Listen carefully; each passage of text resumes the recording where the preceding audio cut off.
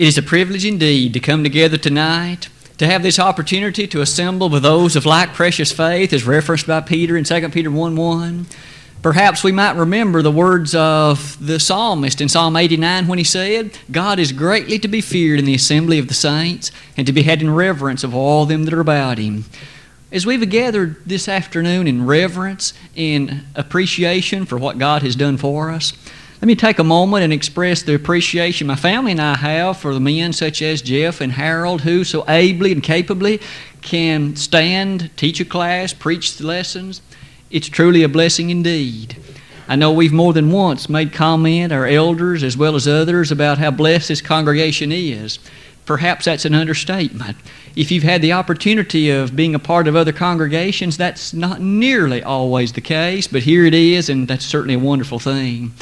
My family and I appreciate the elders allowing us, when invited, to be guest speakers or guest individuals at other places, but it's always good to come back home. Let it be noted, we are not interested in searching out, seeking out, trying other places. We are very blessed to be here. We want you to know that. And with that said tonight, what is it that makes you clean? What is it that makes you clean? We're each well aware of the fact, perhaps, that the Scriptures often use the word clean, speaking of it in a variety of ways and with, in fact, a number of meanings. This evening, of course, as Lucas read a moment ago, we will cast the spotlight on John 15. But leading up to that, there's a number of other thoughts that should be utilized within our mind. With that said, let's introduce the lesson with some of these considerations. You and I appreciate well the concept of cleanliness. How often did your mother perhaps encourage you, son or daughter, wash before you come to the table? It's important in her mind to have clean hands when you would come and partake of a meal, wasn't it? How many of us may well remember being sent first to wash and then having to come back to the table? Or what about that new car that quite often that salesperson is so excitedly willing to show us, and one of the things undoubtedly that is made, that car is as shiny as possible to draw our attention, to make it such that we will give a second look to it. Quite likely, if that car was rather dirty, it wouldn't be nearly as appealing. Cleanliness is important, isn't it? In addition to those things, what about our drinking water? Brother Roger works, at least in part, to provide water, and isn't it true that our cities provide purified, uncontaminated water? It's tested regularly to ensure that it passes the respective standards for health. And if it doesn't, warnings are sent out to customers such that they can boil it or make other preparations. We see the idea of cleanliness. Quite often we demand it. It is not an option. One last one I mentioned, what about metallic purposes? You and I are aware that gold or silver or, say, platinum or other precious metals, the degree of purity determines by and large its worth, doesn't it? With those ideas stated, notice with me, if you would, how often the Bible addresses cleanness. You'll note with me that some 138 times in the King James Version of the Bible the word clean occurs, or some derivative of it. 138 times, Old and New Testament alike. I've listed just a few of the passages for your consideration. Immediately many thoughts will come to mind as you merely look and see them.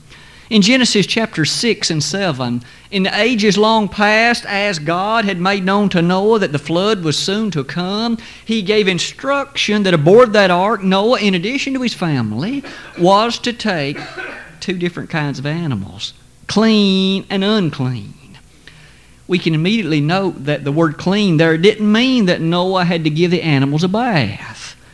That was not the usage of the word clean in that context, was it? It had to do with a ceremonial cleanness, a fact to which we shall refer again in just a moment.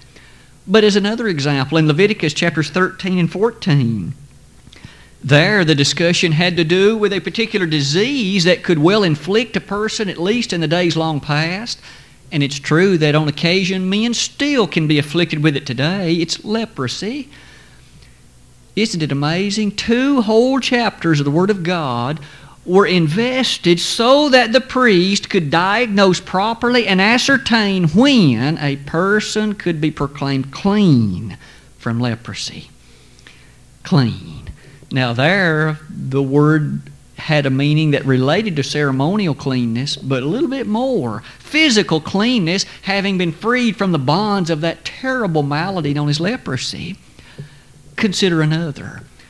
As we consider also 2 Kings 5, verse 10, a scene so well often considered by us and replayed very often in our mind, a man named Naaman.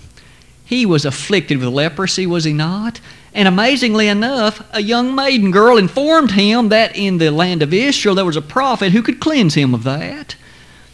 Upon learning of that information, he proceeded to develop contact with the king of Israel, and furthermore, he determined and decided that he would go there. And when he did, Elisha did not respond the way he expected. In fact, Elisha said, "Go and dip 7 times in the Jordan River, and thou shalt be clean." Notice again, Elisha used that word, cleansed from leprosy. In the New Testament, a leper in Matthew 8 came to Jesus and said, "Lord, if thou wilt, thou canst make me clean." We get the idea. Many, many times the word's employed, but even that isn't all. Notice the word cleanse. In many ways, the verb form of it itself occurs some 85 times, and again with a variety of meanings and shades of consideration. The first I've listed for your study, Leviticus 16:30. The Day of Atonement. What a fantastic and marvelously important day in the life of ancient Israel, when the individuals, the nation of Israel, would undergo that set of activities. The high priest would enter the most holy place, and as a part of the ceremony, there was a cleansing of not only the house of Israel, but the furnishing elements of the tabernacle. The verb cleanse is employed. On another occasion in Psalm 51, verse 2, King David poured out his heart to the God of heaven. Why? What had happened? David, prior to that time, had engaged in adultery with Bathsheba, and furthermore, he had a hand in committing murder as he aided to put Uriah to death. After Nathan straightforwardly said, "David, you are the man," confronting him with the sin in his life, David opened his heart and poured it out to God and said, "Wash me from my transgressions and cleanse me from my iniquities." The idea time and again is that cleanse is something that's vitally important not only to man, but also to God. One last consideration, in fact, a verse in which both words occur together. Ezekiel 36:25. In the heart of that major prophet of the Old Testament, God, through Ezekiel, straightforwardly affirmed that it was essential to be clean, and that only He, by the means of His own revelation, could provide the cleansing agent. I've made note of those thoughts to challenge you to think with them of me, so that we can move to the next consideration and look again at the issue in the New Testament case.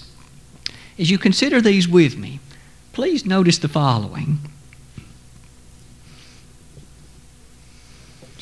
These words clean and cleanse are such that you've already noted with me a variety of the meanings that they might possess. It's important for us, as we note the text in John 15, to consider especially what it was that Jesus was describing when He said, "Now you're clean through the words that I have spoken unto you." What was He saying? To lead you into that consideration, consider these usages of the word clean and cleanse. We've hinted at some of these, but let's be a bit more specific so that our understanding will be a bit heightened. First, ceremonial cleanness. In Numbers chapter 6, verse 6, we appreciate the fact that it was possible for an individual to be rendered unclean if he came in contact with a corpse, a dead body. If he were to touch that or have to touch that in some way, God decreed he would be ceremonially unclean and must undergo a cleansing procedure in order to reinstate the cleanliness that he would need to enjoy. Clearly, again, that does not mean that his physical body was dirty. It meant that he had engaged in an activity whereby he had compromised the right standing of cleanliness before God. It was necessary to reinstate it by a God-given procedure. We might remember that the Old Testament was filled with passages that referred to ceremonial uncleanness. Men could become ceremonially unclean. Women could become ceremonially unclean. And as a result of that, they would be forbidden by God to engage in certain activities until the state of uncleanness was removed. That's a sobering reflection, isn't it? We'll need to revisit that somewhat briefly as we close our lesson a little bit later. But notice physical uncleanness. This one you and I are very familiar with. We mentioned earlier how our parents may have encouraged us to take a bath. There, our physical body was dirty. It was in need of being cleansed. Job makes reference to that in Job chapter 9, verse 30, where he noted that even if snow water were used to wash his hands, he made reference then to a necessity, there an occasion, of physical cleanness. We're beginning to wonder then which type of word was Jesus using in John 15, but we aren't quite finished. What about Psalm 24:4? This is one of the most penetrating texts of the early part of the book of Psalms. Here, a set of questions is asked. Note the way those are in fact worded. Psalm 24, beginning in verse 3. Two questions are asked. Lord, who shall ascend into thy holy hill? To put that in language that would be very familiar to you and me, God, who stands pleasingly in your sight? God, who is able to be justified? Who is able to meet your approval? Verse 4 gives the answer. Those that have clean hands and a pure heart. Now, it didn't mean hands had been washed with soap. The psalmist went much deeper than that, for as the verses proceed to explain, that clean hands was a figurative way of expressing a type of lifestyle, a conversation, a manner of life that met the approval of God, that was right in His sight, that was righteous by His decree. Cleanness was very important. Did you note with me there? If one does not have clean hands, spiritually, figuratively, he cannot please God. He has no hope of going to heaven. That alone makes this subject of cleanness exceedingly important, doesn't it? One last one I mentioned in John 13:11. This was another scene exceedingly familiar to us. You're familiar with there. Our Savior took a basin of water and proceeded to wash the feet of the apostles. But along the way, He made comment in verses 10 and 11. He said, not all of you are clean. The text helps us appreciate that was referring to Judas. Judas was not morally pure because he had already made arrangements to betray his master for 30 pieces of silver. Isn't it an amazing thought that our Savior, able there to know the mind, the thoughts, the heart of Judas, described him as unclean? Having said all of that, would you note with me then that cleanness is exceedingly vital? Why was Israel commanded to be clean? Why was it so important? The books of Leviticus and Numbers especially identifying it. Here's the reason if we had to state it in one sentence. Israel had to be clean because the God whom she served and proclaimed was clean. That was the only reason. Today, is it any different for you and me as Christians? Why are you and I commanded to be clean? Why are we asserted and demanded that we in the New Testament era be spiritually clean in the sight of God? It is for the same reason. Because the God whom we serve and worship is holy. Be ye holy as I am holy. 1 Peter 1:16. That same reason was the one given in Leviticus 19:2 as the case of the Old Testament. To make these comments is to hasten us to consider the next set of ideas. This is the surrounding text of John 15. If you have your Bibles open, turn there with me as we look in some detail at some of the things relayed to us in the 15th chapter of the Gospel according to John. The day was Thursday. It was the day prior to our Lord's crucifixion. He would be nailed to a cross at about 9 o'clock on Friday morning. The events of the scene here of John the 15th chapter then took place in the late evening hours of the previous day. In other words, he was roughly 12 hours from the cross and no more. Don't you know that the thoughts of his mind weighed heavily as he well knew what would happen tomorrow? He well appreciated the pain, the agony, the suffering, the difficulties that would be his, but he also knew the glory for man, as sin was provided a means of its cleansing. It was Thursday. In addition to that given idea, Jesus had interacted significantly with the apostles and disciples. He had noted to them back in John 13, as I mentioned earlier, he had taken a basin, and even though he was their master and Lord, he had humbled himself to wash their feet. The lesson for them, they too were to humble themselves not only before God, but before one another as they proclaimed the truth of the gospel. But in John 14, what lesson did he convey as that chapter began? He knew their hearts were laden with heaviness and fear. He understood that they perceived things were not looking terribly bright. And he said, "Let not your heart be troubled." You see, their hearts was in a situation of fearfulness. Their hearts and their mindset, their feelings were in a position of great turmoil. He asserted, "Let not your heart be troubled." Why, Lord? "I have gone to prepare a place for you." For he said, "I go to prepare a place for you." The promise that he gave to them was this: if I go and prepare it, I'm going to come back and get you. I'll come back and receive you, that where I am, there you may be as well.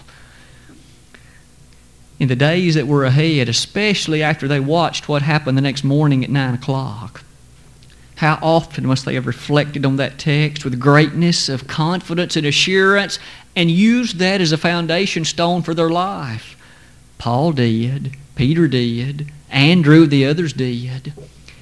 But notice something else that's given to us in the 16th chapter. If we appreciate what occurs on each side of this text in John 15, we notice there's reference time and again to the Comforter. Their hearts were sufficiently heavy that they were in need of that source of the comfort in the Holy Spirit. And Jesus said, "If I go, I'll send him to you." Our Savior did leave. He ascended back to the Father, and amazingly, per his promise, he sent the Holy Spirit, the Comforter, upon them. I say all that to say this: Jesus spoke many comforting words on the evening prior to his crucifixion. And as he spoke those words, a portion of it is the very text that is the lesson text for tonight. Would you begin reading with me in John 15, verse 1?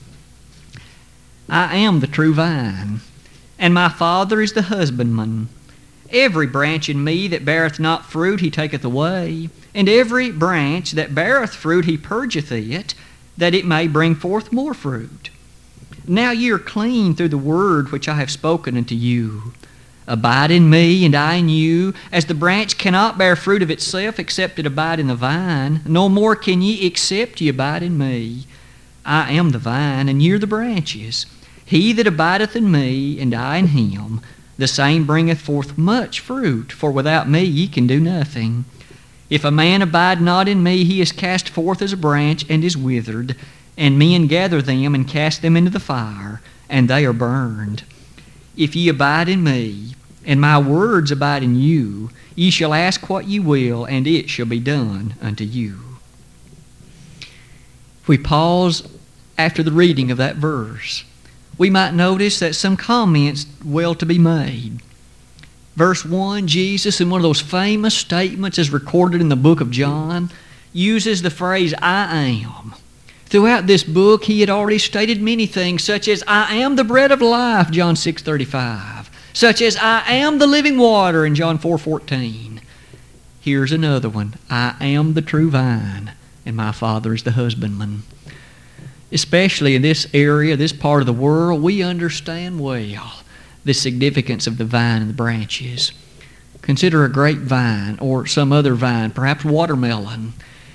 We understand the fact that as long as there is contact and continuation of that vine onto the branches, then that watermelon or other fruit can flourish and grow and multiply. But if you sever the contact, We know that not only will the fruit soon wither and die, but there will be no more produced on that particular end. It'll have to start all over, if you will. Significance, Jesus said, I'm the vine. My Father's a husbandman. Unless you abide in me, no possibility of fruitfulness, no possibility of wholeness and continuation. You must abide in me, he said. There's great significance in that observation. Noting especially verse 2, every branch in me that beareth not fruit he taketh away. On the other hand, every branch that beareth fruit he purgeth it, that it may bring forth more fruit. One of the things that we can appreciate is this, namely the necessity of bearing fruit for the Lord. For he clearly said, those who do not bear fruit, they're taken away. A question then, are you and I bearing fruit for the Lord? Is it such that we can directly and with confidence make statements that we are daily, constantly bearing fruit for Jesus? The reason that becomes significant is in the very text of verse 3. I have listed it for your consideration most carefully. It is that text of the lesson this evening. Ye are clean through the word which I have spoken to you. To show you or to add an emphasis to it, I've also listed the American Standard rendering. Already you're clean because of the word which I have spoken unto you. I would ask you to note with me a few thoughts based on that text. Jesus expressly made this statement to those disciples, you are clean because of the word that I have spoken to you. Without question, we know that the Savior never lied, He never deceived, and thus if He expressly noted that those apostles, those disciples were clean, they must have been so. And it's also easy to see that He was not referring to physical cleanliness. You are clean, He said, because of the word that I have spoken to you. The Savior's thrust had to do with their cleansing from sin. They were morally pure for one thing, but what's more, they were spiritually right with God at that moment. He made statement that they were clean because of the word that He'd spoken to them and of them.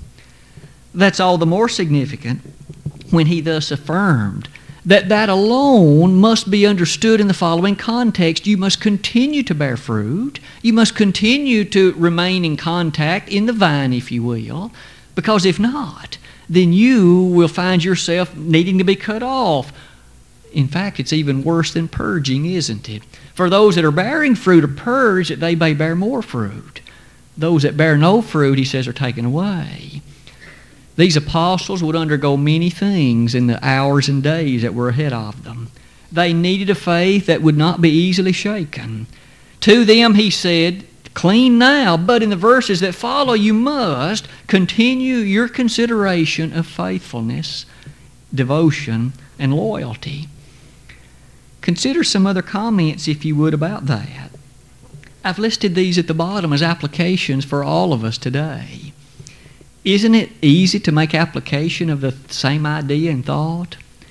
You and I can appreciate to some extent the very thoughts of these apostles.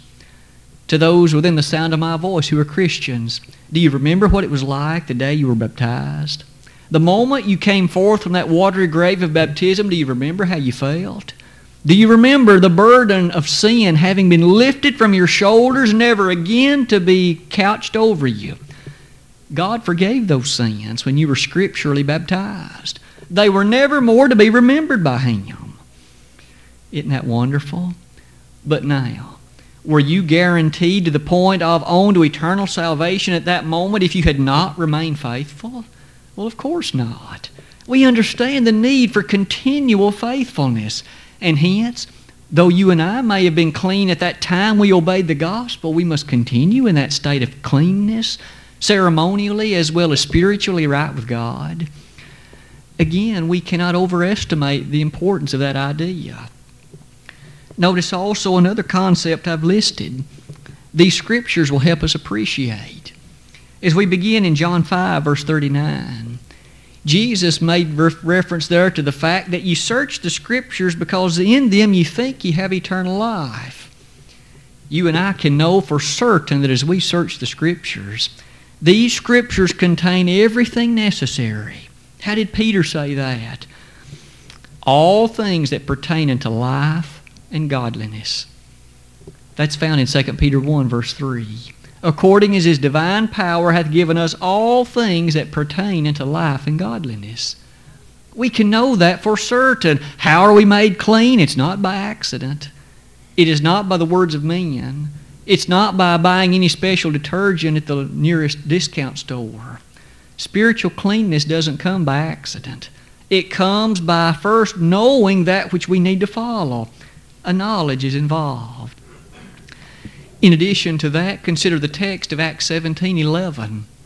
Here, as the Apostle Paul made comment, as he found himself in the city of Thessalonica and then on to Berea, the following grand commendation is made.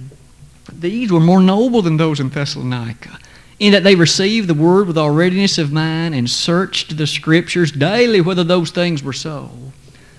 No doubt we've often read that text, made usage of it, but notice the last phrase. Searched the Scriptures daily. Why? Whether these things were so. Do you suppose the brethren in Berea understood that cleanness just didn't come from the words of a man? Sounds that way, doesn't it? They understood well that spiritual cleanness only comes from a thus saith the Lord, only from a proclamation of God toward that end. And that alone leads us to appreciate today the complete error of those teachers who would say anything other than what God has said. Would it not be a fearful thing to stand before the august presence of the God of heaven in judgment and give an account for teaching and preaching others in ways that were not contained in this book? No wonder James 3:1 says, Be not many masters, knowing that we shall receive the greater condemnation. It is a sobering reflection how important cleanness is. How would you and I look upon a parent that would purposefully tell their children something that supposedly would make them clean, all the while knowing it would harm them? What would we think of a parent who urged their child to take a bath in some kind of acid that would eat their skin? That parent is obviously, seriously ill and mistaken to give any child that kind of advice. You and I, if we hope to give anybody advice on becoming spiritually clean, we must be people of the book. My people are destroyed for lack of knowledge, Hosea 4:6. We must be thorough students of the grand book of God, willing to give book, chapter, and verse to those who ask us questions on the things that God has stated. But not only must we know it, what about the application thereof?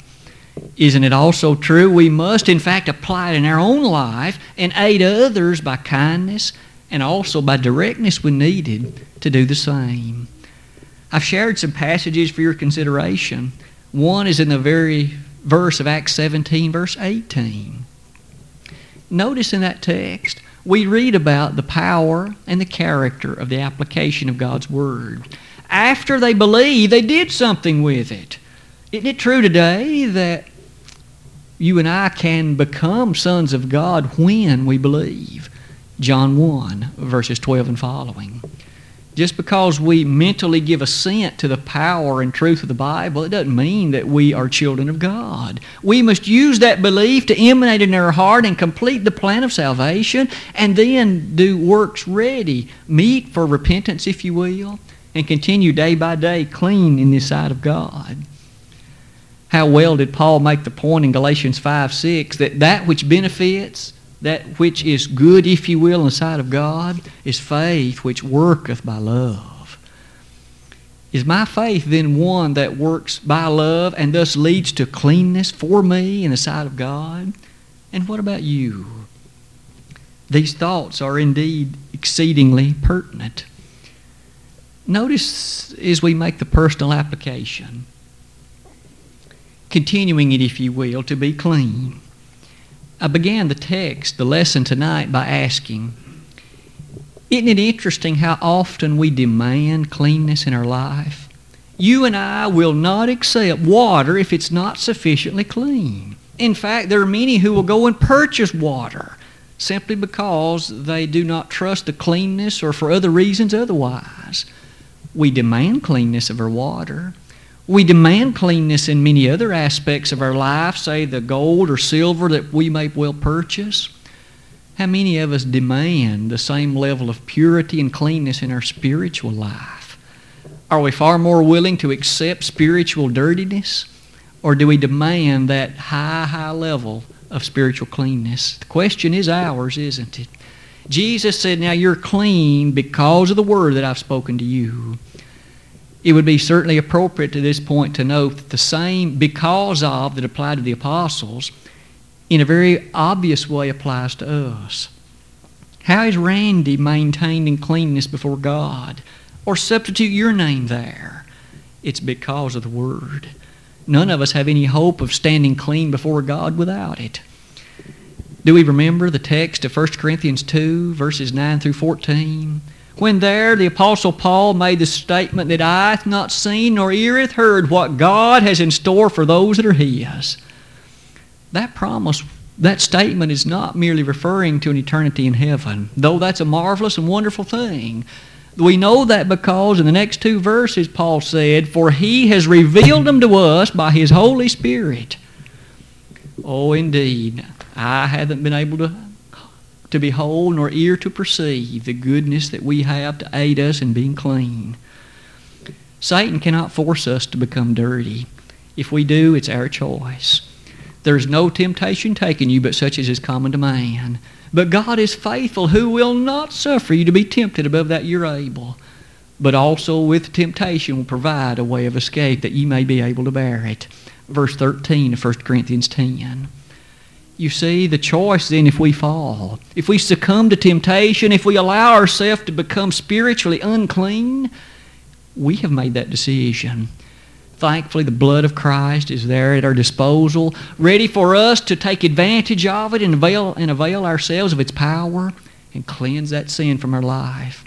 If you've never become a Christian this evening, the waters of baptism is the only place anywhere in the New Testament where the blood of Christ can be contacted. Nowhere else. It's not contacted in belief. It's not contacted in repentance, nor even in confession. But in Romans 6, as well as Colossians 2, as well as Galatians 3, we're told we're contacted in baptism. Have you been baptized? Have you had your sins washed away and thus become spiritually clean? If you've become a Christian, if you've known the goodness and glory that it is to walk with Christ, but for whatever reason you've allowed yourself to become unclean in God's sight, come back to that state of cleanness. The Lord wants you to. God wants you to. The Holy Spirit desires you to. And there's many, many people, almost certain, who've prayed on your behalf many, many times. If we could be of any assistance to you this afternoon, this evening, again, I pose you the question, what makes you clean? We now know the answer is the Word of God. Have you applied it? Have you obeyed it? Do you live in harmony with it? If you don't, then we're going to stand in just a moment and sing a hymn that Brother Terry has announced. As we do that, there will be an opportunity for each of us to make response to the invitation of God. That invitation is open 24 hours a day, 7 days a week. Indeed, if you have questions or issues that you'd like to discuss, feel free to call one of the elders or myself any time of the day or night. But this is a convenient time, an opportune one at that. If we could be of assistance to you in your initial obedience as an alien sinner or as one that needs to rededicate your life, don't hesitate any longer. Become clean. Remain in that state and enjoy the goodness and blessing that God has to offer you. If we can help you respond today publicly, let that be known while together we stand and while we sing.